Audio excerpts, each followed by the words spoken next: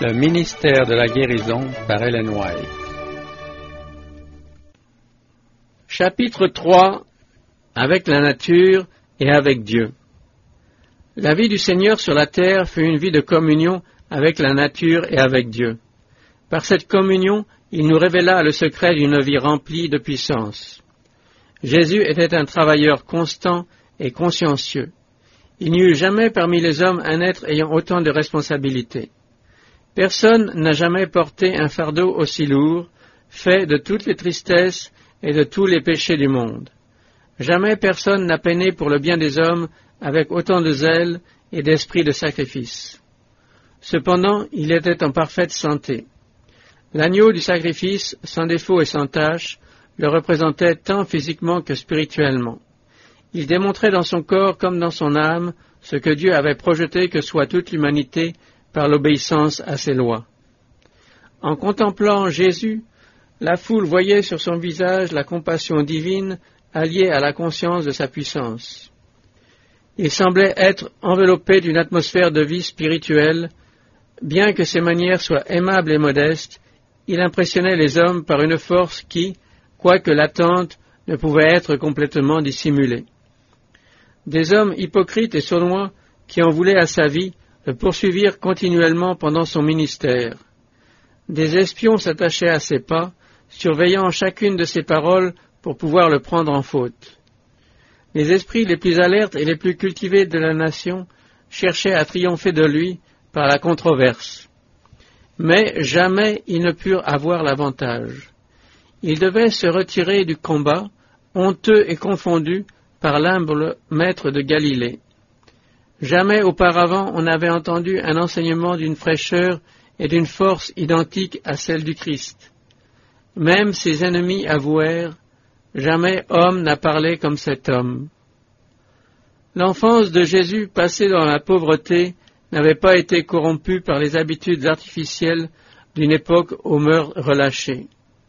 Travaillant à l'établi du charpentier, portant les fardeaux de la vie familiale, apprenant les leçons de l'obéissance et du labeur, il trouvait son délassement dans les scènes de la nature, rassemblant des connaissances, tandis qu'il cherchait à en comprendre les mystères. Il étudiait la parole de Dieu. Ses heures de plus grand bonheur, il les trouvait quand il pouvait se détourner de son lieu de travail et partir dans les champs, méditant dans les vallées paisibles et maintenant la communion avec Dieu au flanc des montagnes ou parmi les arbres des forêts. Les premières heures du matin le trouvaient souvent dans un lieu écarté, méditant, sondant les Écritures ou priant. Il saluait la lumière du matin par ses chants. Par ses hymnes d'action de grâce, il égayait ses heures de labeur et apportait la joie des cieux à ceux qui étaient épuisés et découragés par leur dur labeur. Durant son ministère, Jésus vécut surtout à l'air libre. Il allait à pied de lieu en lieu. La plupart de ses enseignements furent donnés au grand air. Dans la formation de ses disciples, il délaça souvent la confusion des villes pour la tranquillité des champs, comme étant davantage en harmonie avec les leçons de simplicité, de foi, d'abnégation qu'il désirait leur enseigner. C'est sous les arbres protecteurs, à flanc de collines, non loin de la mer de Galilée, que les 12 furent appelés à l'apostolat et que fut prononcé le sermon sur la montagne. Le Christ aimait rassembler le peuple autour de lui, sous le ciel bleu, au flanc d'un coteau herbeux ou sur la plage, au bord d'un lac. Là, entouré des œuvres de sa propre création, il pouvait tourner les pensées de ses auditeurs de l'artificiel au naturel. Les principes de son royaume étaient révélés dans la croissance et le développement de la nature. Les hommes pouvaient apprendre les précieuses leçons de la vérité divine en levant les yeux vers les collines et y voir les œuvres merveilleuses de la main de Dieu. Plus tard, les leçons du divin maître leur seraient répétées par les choses de la nature.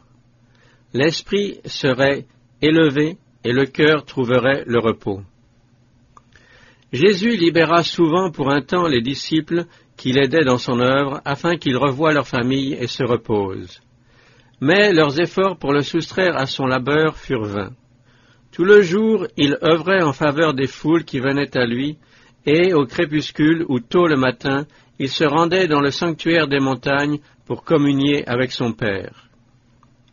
Souvent, son activité incessante et le conflit contre l'inimitié des rabbins et leurs faux enseignements le laissaient si totalement épuisé que sa mère et ses frères, et même ses disciples, craignaient pour sa vie. Mais quand il revenait des heures de prière qui mettaient fin à la journée de dur labeur, il notait la paix sur son visage, la fraîcheur, la vie et la puissance qui semblaient rayonner de tout son être. Il passait des heures seul avec son Père et en revenait un matin après l'autre pour porter aux hommes la lumière du ciel. Lorsqu'ils revinrent après leur premier voyage missionnaire, les disciples de Jésus furent invités ainsi par leur maître, « Venez et reposez-vous un peu !» Ils venaient de rentrer remplis de joie de leur succès comme héros de l'Évangile, quand leur parvint la nouvelle de la mort de Jean-Baptiste, exécuté par Hérode. La tristesse et la déception étaient amères. Jésus savait qu'en laissant le Baptiste mourir en prison, il avait sévèrement mis à l'épreuve la foi de ses disciples. Il regardait leur visage empreint de tristesse et de larmes avec une tendre pitié. Il y avait des larmes dans ses yeux et sa voix lorsqu'il dit « Venez à l'écart dans un lieu désert et reposez-vous un peu. » Près de Bethsaïda, à l'extrémité nord de la mer de Galilée, s'étendait une région isolée, belle de la fraîche verdure du printemps, où Jésus et les disciples pouvaient trouver une retraite bienvenue. Ils traversèrent le lac sur leur bateau, se dirigeant vers ce lieu. Là, loin du bruit de la multitude, ils pouvaient se reposer. Là, les disciples pouvaient écouter les paroles du Christ sans être dérangés par les réparties et les accusations des pharisiens. Là, ils pouvaient espérer jouir d'une courte période d'inimitié avec leur Seigneur. Jésus n'eut que quelques moments à passer seul avec ses bien-aimés, mais combien ils leur furent précieux. Ils parlèrent ensemble de l'œuvre de l'Évangile et de la possibilité de rendre plus efficaces leurs efforts pour atteindre le peuple. Tandis que Jésus ouvrait pour eux les trésors de la vérité, ses disciples furent revivifiés par la puissance divine et remplis d'espoir et de courage. Mais bientôt la multitude le chercha à nouveau.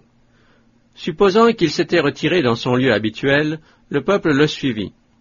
Son espoir d'obtenir une heure de repos fut déçu. Mais au fond de son cœur, pur et rempli de compassion, le bon berger des brebis ne ressentait que de l'amour et de la pitié pour ces âmes agitées et assoiffées. Tout le jour, il s'occupa de leurs besoins, et le soir, il les dispersa pour qu'ils retournent chez eux et se reposent. Dans une vie entièrement consacrée au bien des autres, le Sauveur trouva nécessaire de se détourner d'une activité incessante et du contact avec les besoins des hommes, pour trouver la solitude et une communion ininterrompue avec son Père. Quand la foule qui l'avait suivi s'éloigna, il partit dans la montagne, et là, seul avec Dieu, il répandit son âme en prière pour ces personnes souffrantes, pécheresses et nécessiteuses. Quand Jésus dit à ses disciples que la moisson était grande et qu'il y avait peu d'ouvriers, il ne les accabla pas de la nécessité d'un labeur incessant, mais leur ordonna de prier le maître de la moisson d'envoyer des ouvriers dans sa moisson. Aujourd'hui également, le Seigneur adresse à ses ouvriers fatigués les paroles prononcées à l'intention de ses premiers disciples, « Venez à l'écart et reposez-vous un peu ». Tous ceux qui sont à l'école de Dieu ont besoin d'heures paisibles de communion avec leur propre cœur, avec la nature et avec Dieu.